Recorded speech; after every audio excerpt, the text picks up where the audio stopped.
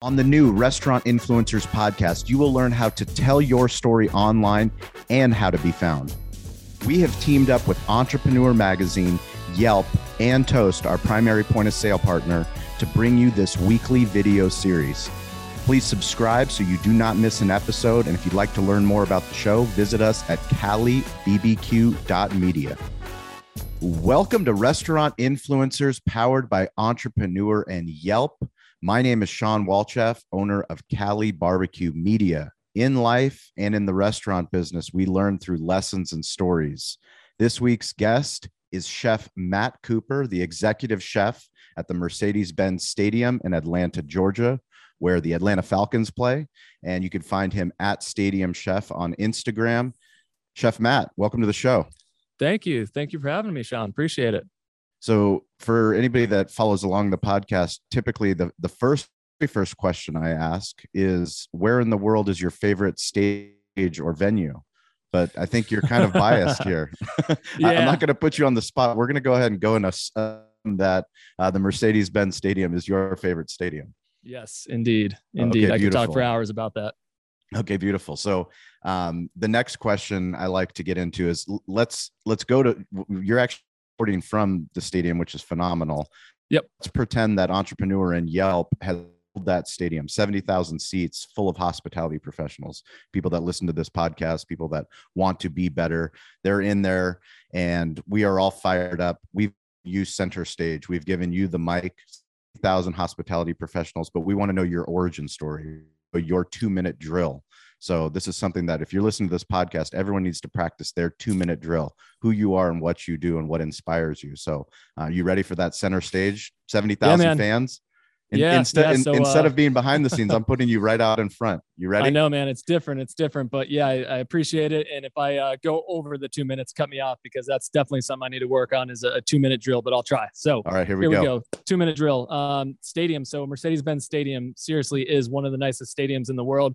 That's the reason I'm here. I love what I do. I've been here for 5 years since we built the stadium. So it's been a long time. I have amazing support. I have 7 other sous chefs and executive sous chefs, and an entire management team at the stadium, best in the business by far. So, but to get into kind of what we do, so just to give a snapshot of the stadium and the food and beverage experience, we have over 200 executive suites that get a very extensive menu, over 50 concession stands, and each of those concession stands acts like a standalone restaurant. So it really is, we're cooking fresh in there. You know, we have a West Nest chicken stand, which is all fresh chicken that we do from scratch. All the barbecue we do in-house, 1,000 pounds of pork butts, 1,000 pounds of brisket. I mean, just massive volumes that we do in-house.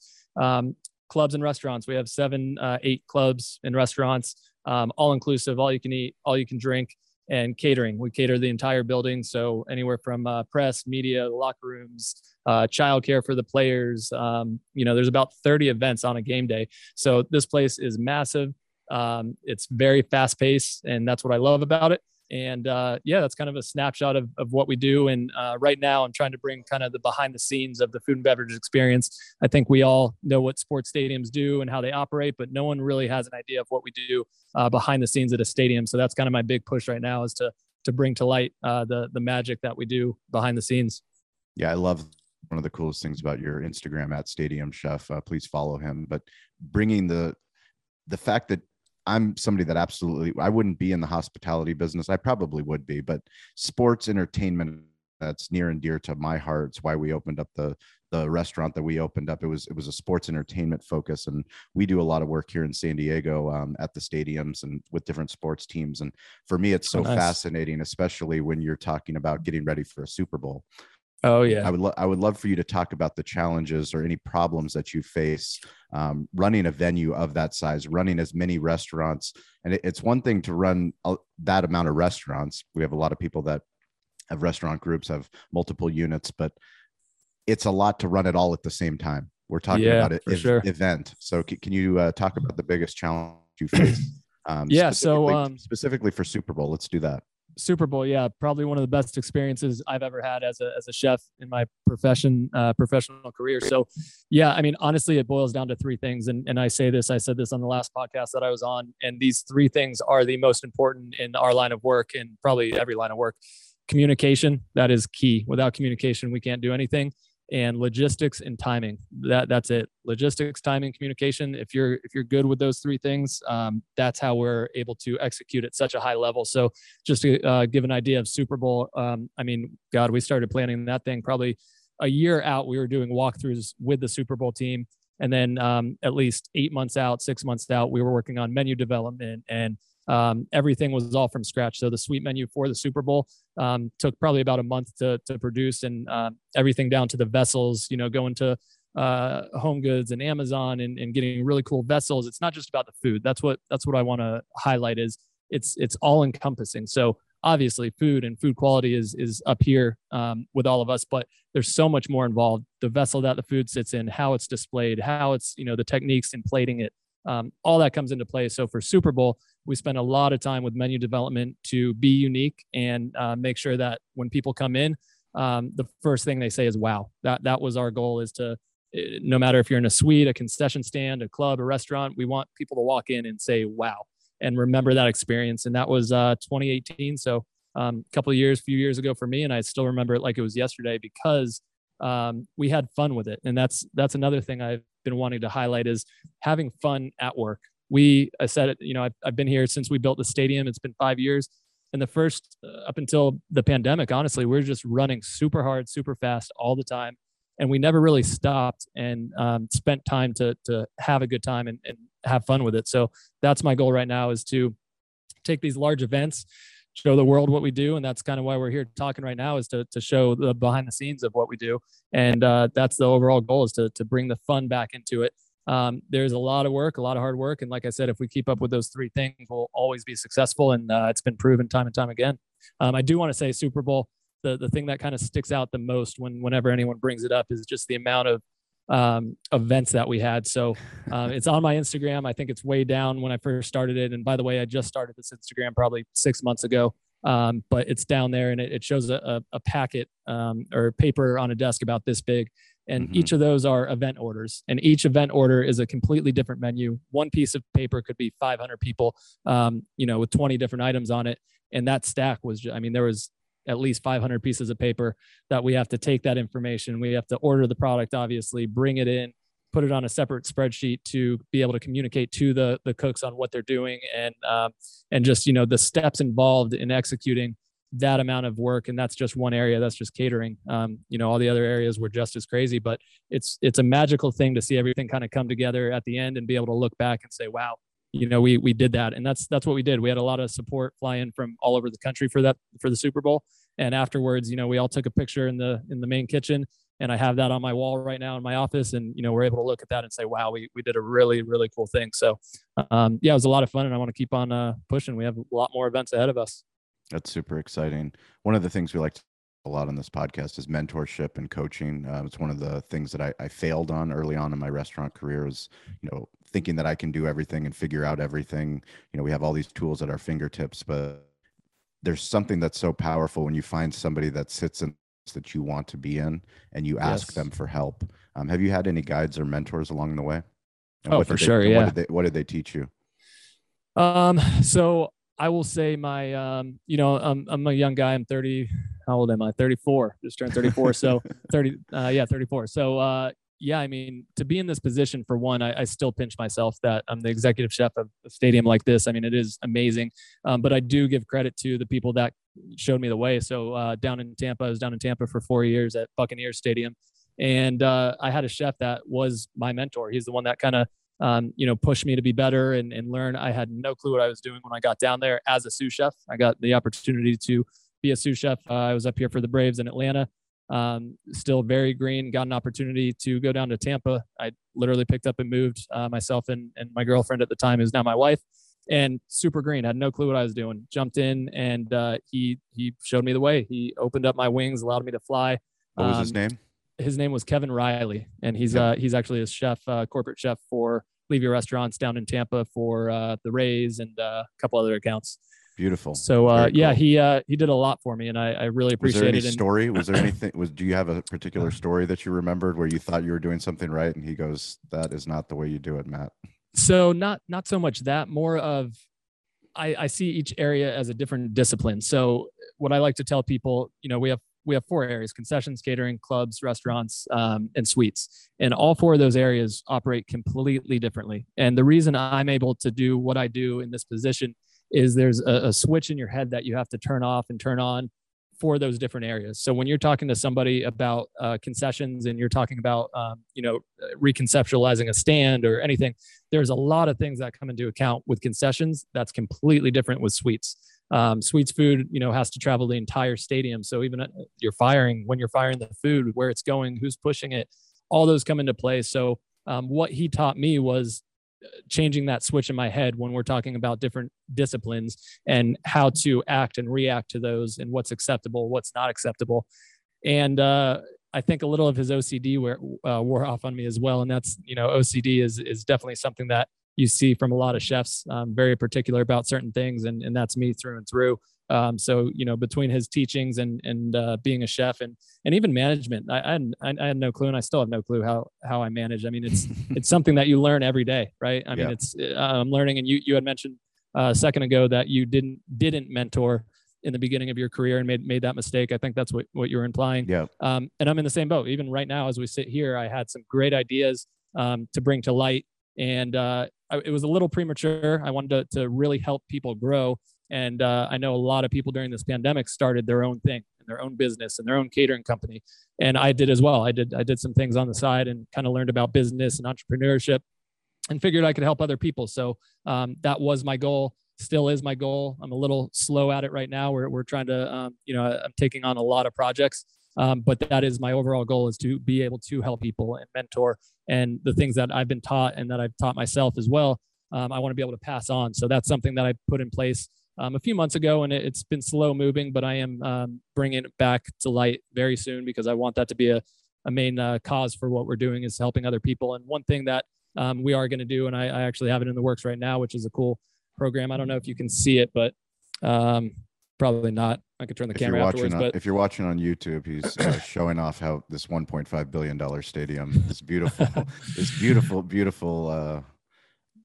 sports, and we have a plated actually palace right behind us. We have 1,000-person plated on the field that we're preparing for Saturday night. So that'll be a fun one. Look at that, 1,000-person plated on. We actually have a 300 on the Atlanta tomorrow. Falcons field. Yet he's finding time to put some media work in. So we're all a media company. The more the person listening to this podcast, the more that you consider yourself a media company, the closer you are to a restaurant influencer. I like that. So the restaurant that I was trying to show you, it's called Molly B's, and something that we do as chefs for a stadium is during the off season we can conceptualize new ideas, and it takes on off season to do that and come up with new items and test them out in R&D. And when you do that, you put it on the menu, and it's there for the entire season. That's how stadiums have operated since the beginning of time. Recently, I figured, why can't we do something like a restaurant does and do specials? And it's hard to say do a special in a 70,000 person stadium, but it doesn't have to be for everybody. And I think it's more special if it's not. So what we do is it's kind of a little competition between all the chefs. I think we've done it for the last 5 games. Each of my chefs comes up with a different item that they want to feature during the game. We only make 50 of them. It's usually a wow item, like I like to call it. And the last one we did was the rack of ribs. It was an entire rack of ribs that was, smoked together, and then we stuffed it with a bunch of different smoked meats and barbecue sauce and garnish. Awesome. And it fed 2 to 3 people. So we're taking the old idea of concessions, where it's just one and done menu for the whole season, and we're just trying to inject some fun and some different things in there, and be able to have the creativity come back to the stadium so people can get excited about it. Watch my Instagram, because we show the behind the scenes of how we're coming up with these items and the R&D involved.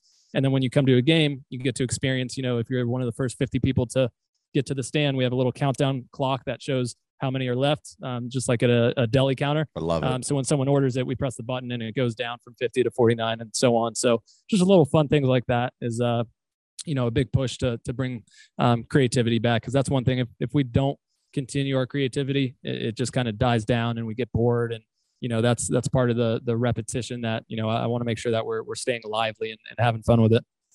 So one of the things we definitely talk about every single episode is technology. Technology has come into all of our lives, no matter, not just in the hospitality business, but it's been accelerated in the pandemic. Things that have already been happening, things that we can do as an independent barbecue restaurant in San Diego that we were never able to do before. With third party delivery, with integrating, with bringing Toast into our restaurant. I mean, so many awesome things and exciting things have helped us. When you're talking about scale at a stadium of your size, what kind of technology tools do you guys lean on that helps you better provide hospitality to that many fans in the seats? Yeah. So that's actually a really good question. If it was up to me, I would have a robot. What's his name? Not Skippy. There's a Flippy. I would have a Flippy in every concession stand just for the fun of it. So yeah, Massimo. We actually, Levy has they've looked at it. They've done it at Dodger Stadium, I think it is. I've read about the Levy innovations over there. Yeah, so that's actually big with Levy is being innovative. And when the pandemic hit, I was fortunate enough to we were the first stadium to do cashless in the entire stadium. I love it. And I read about it. Yeah, it was a cool thing. It was very forward thinking. Yeah, and every stadium is now cashless, and there's no reason to go back. Yeah, and the speed of service. I mean, immediately you could see the speed of service jumped up just from not having to fumble with cards and all that whole process. So what we did was during the pandemic, when we knew we were going to obviously open back up at some point, we started building an app in-house for mobile ordering. Great. So we piloted this at one of our stands, and we built the technology. Actually, funny story behind this, real quick. When we were building this technology, I heard there's a guy named Andrew that works at the stadium. And he's going to be the one that's building this technology. So he's going to be your main contact. So I was like, okay, cool. Let's go up, we'll meet him. And I go up there and I'm waiting, and I see this guy walking up, and this is Andrew. We're supposed to be meeting to, start the conversation. And it's my buddy from high school that I've known since the beginning of time that, after high school, we lost touch and didn't really talk. I know he was still in Atlanta, but he was the one that was building this technology. So between, us, and obviously there was a lot more people involved. I didn't have my hand too heavy in it, but ultimately he was one of my old buddies is the one that built this technology. We put it in place, which was a fun thing to do and see how it works and what doesn't work. And God, we spent days and days and hours just going over logistics and how it's going to work and the food movement for these stands and how we're going to expedite it. And we ended up launching it. It was successful. We brought it out to quite a few more stands. So it's forward thinking, like you said, and being interested in technology. That has definitely helped us pave the way. There's so many stories like that we've done at the stadium. That goes to show, where there's a will, there's a way. I mean, when we first opened, everyone was telling Arthur Blank, who's the owner and founder of Home Depot, that he can't do $2 hot dogs. You can't, that's not a good business model, right? Brilliant. No, it was the most and brilliant. It's the smartest move that anyone's ever made. I mean, now a lot more stadiums are taking that, and we went from serving maybe 10,000 hot dogs to 20 or 30,000 hot dogs and just pumped up the volume. And at the same time, you're making people happy. So that's the thing. If the whole family can come to a stadium, which they do, we're known for, serving thousands of slices of pizza and 20, 30,000 hot dogs and burgers and chicken tenders. Those are the volume items that we pump out of here because of Arthur's forward thinking and making it affordable. And it's allowed us to really do some cool things. So, yeah. Yeah, no, it's a testament to the leadership that's running that stadium. The fact that, I obviously anything that's hospitality oriented, anything having to do with stadiums, I'm going to read about. And not only did I read about it in the traditional places, but I read about it all over just local news here in San Diego. People were talking about it because it was so forward thinking. It was so different, out of the box. And yet, what I love is you talked about that switch. There is a switch to provide that great, affordable, fantastic hot dog at a cheap price so that people, a family can go and enjoy the game. But then that switch also has to be turned once you go to the executive suites and you're talking to the, the Visas of the world and the Pepsis and all the people that are sponsoring the Super Bowl. So yeah, that's great information. What kind of advice do you have anybody that's listening to this podcast that wants to get in? I mean, what I love about your story is you're a chef, you're in food, you're in hospitality, and you're in such a different niche that somebody wouldn't think. Like when you think about being a chef, you don't think I get to go serve 70,000 people and I get to go and put on the biggest event in the world, the Super Bowl. What kind of advice would you have if someone wants to go an unconventional path, kind of like you took? Yeah. So my path, again, super unconventional, and I got afforded a lot of good opportunities that I like to think I manifested on my own. But at the end of the day, again, advice that I got from somebody, I forgot who it was, but they had told me, do the job that's above you without being asked. So then when a position opens up, you're already doing that position. You're already doing that job. You know how to do it. And the company has no other choice but to put you in that position. So I took that to heart, and I really, thought about that. And that's actually how I ended up getting down to Tampa. And that's how I got up here to Atlanta and got this position ultimately. So that advice I've given hundreds of times. It really does work.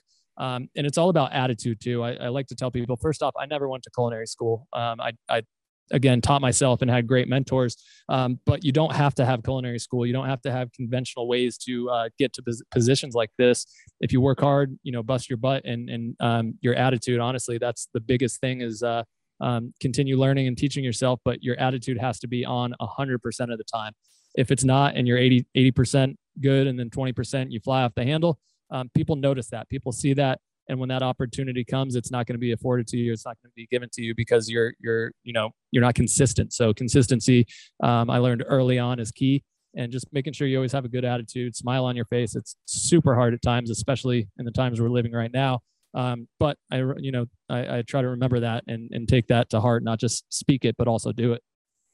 So one of the things when someone sees, your success, and they see the position that you're in, and they see, all the accolades that come with it, or they look at, us as a barbecue restaurant, podcasting with Entrepreneur and bringing in Yelp and working with Toast and doing all these incredible things, it's easy to look at the successes and go, I can never be there. One of the things that we love to do is talk about failure. There's so many things that I fail with on a daily basis, which is why every day I'm trying to be a little bit better. Do you have any recent failures that you can share with the people listening to know that, you are just as human as everybody else? I mean, you lead a team. Leadership is a lonely place, but I think the more that as leaders that we share, our vulnerabilities, the more that the listener can go, well, hey, I can do that too. Yeah, actually, what direction I want to take on that question? I love the question is allowing people to fail. That's something I literally just thought of that, because it's been something that I'm struggling with, as I just mentioned earlier, is my management style and learning. And what I'm learning right now about myself is there's a line of managing and micromanaging. And what I tend to do, because I have OCD and I tend to micromanage a little too much, and I'm still trying to figure out where that line is. Sometimes I don't allow people to learn on their own and possibly fail. And that sometimes can be, a little overbearing. So I think it's important to fail because you won't learn unless you fail. And if you're not failing, then you're not trying new things. So failure is not bad. It's not a bad thing. It's bad if you continue on that path and continue failing at the same thing. But if you take a failure and learn from it, then that's the point of what we're doing. So, for this event that we have behind us, we have tomorrow a 300-person plate of lunch, 300-person plate of dinner, and then Saturday is the 1,000-person on the field. The smaller ones, we're good to go. The 1,000-person, that takes a lot of strategy and logistics, like I talked about. And we've sat in 6 hours worth of meetings just talking about logistics and timing for that event on the field. But I guess what I'm getting at is allowing people to fail so they can learn from those mistakes. But there definitely is a line that you have to kind of watch, and don't let them fail too bad, but give them the good pointers and good feedback. But it's important to learn from those failures so you don't make the same mistakes. I love that. The last thing I want to ask about is something that we take very seriously, and that's micro daily habits. Things that you can implement, something that you do personally or professionally recently, that you've added to your habit schedule that's really helped you move forward. Do you have anything? I do. So one thing, I'm new to social media, and this is, right now I'm pushing extremely hard on Instagram and, getting our story out. And, waking up in the morning, when I wake up, I used to look at my phone as soon as I open my eyes and, start looking at emails and then look at the news. And I've learned lately that when you go from 0 to 100, and by that, I mean, when you wake up and have your brain just start clicking, full on, it's not a good thing. You need to allow your time. And, I just want to speak for myself. I need to allow my time to let my brain wake up. And I've learned, I think I heard this from a podcast, that somebody didn't take meetings until 10 o'clock every morning. And I thought that was kind of weird, because obviously we get into work, we have a lot of stuff to do, but I've learned that my creativity does not really spark until my mind wakes up, and my mind doesn't wake up until I get out in the sunlight and, I drive to work and I get my cup of coffee and all that, that's when my brain really starts to run and fire on all cylinders and be creative. So what I've done lately is for the first hour of waking up, I will not touch my phone. I won't look at it. And that was a very tough thing for me to do. But what I'm learning is it's allowing me to, first of all, think of something other than social media and news and politics and all that kind of stuff. It allows me to think of what I'm doing at the stadium, what's the task for the day. And I've learned that's been very helpful to myself and not going from 0 to 100 just like that. So that would be one thing that I put in place pretty recently that I've seen success at. I love it. Thank you. Anybody listening to this podcast, you can get in touch with me on any social platform at Sean P. Walchef or at Cali BBQ Media. We're grateful that you listen to the show. We hope you share the show. Hopefully Chef Matt Cooper has inspired you to think a little bit differently about those big stadium events that you attend, knowing that, if you're listening to this podcast, the hospitality is all around us, whether you're at a stadium, whether you're at a restaurant, whether you're at a bar, nightclub, doesn't matter where you are. Hospitality is all around us. What we hope is that you can take something from this podcast to make your life better, to actually put you in the position to start using the tools necessary. Like Matt said, he's been doing all this incredible work, but he's just recently launched his Instagram page. And the more that you can document what you're doing, the better stories that you can tell of all the people that work behind the scenes to highlight, the amazing work that is going on, because the work that you're doing is important. The work that you're doing is vital to Atlanta, to sports entertainment, and more importantly, to the hospitality industry. So thank you so much, Chef Matt, for being absolutely. on the show. Thank you, Sean. And anybody listening, please also join us on Clubhouse. Chef Matt is on Clubhouse. I am on Clubhouse. Thanks to Troy Hooper for connecting me and Chef Matt together. The amazing thing is all the tools that we need to connect with the greatest people that inspire us are it's right in our pocket. It's that smartphone. Yep, so absolutely. If you're not on Clubhouse, get on Clubhouse. That was the spark that inspired me. There's a lot of good people on there. There you go. So stay curious, get involved, and don't be afraid to ask for help. We will catch you guys next week.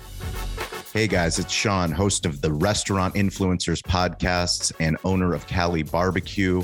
We have been using Yelp since we opened in 2008 to share our story, but more importantly, respond to reviews and to claim our business page. If you go to Yelp for restaurants, you can Google that. It will take you to a page and a suite of services that help you better manage your business. Recently, I was looking at our website analytics for our brand, and I found out the number one social media site that is referring traffic to our business is actually Yelp. It's not TikTok, it's not Facebook, it's not Instagram.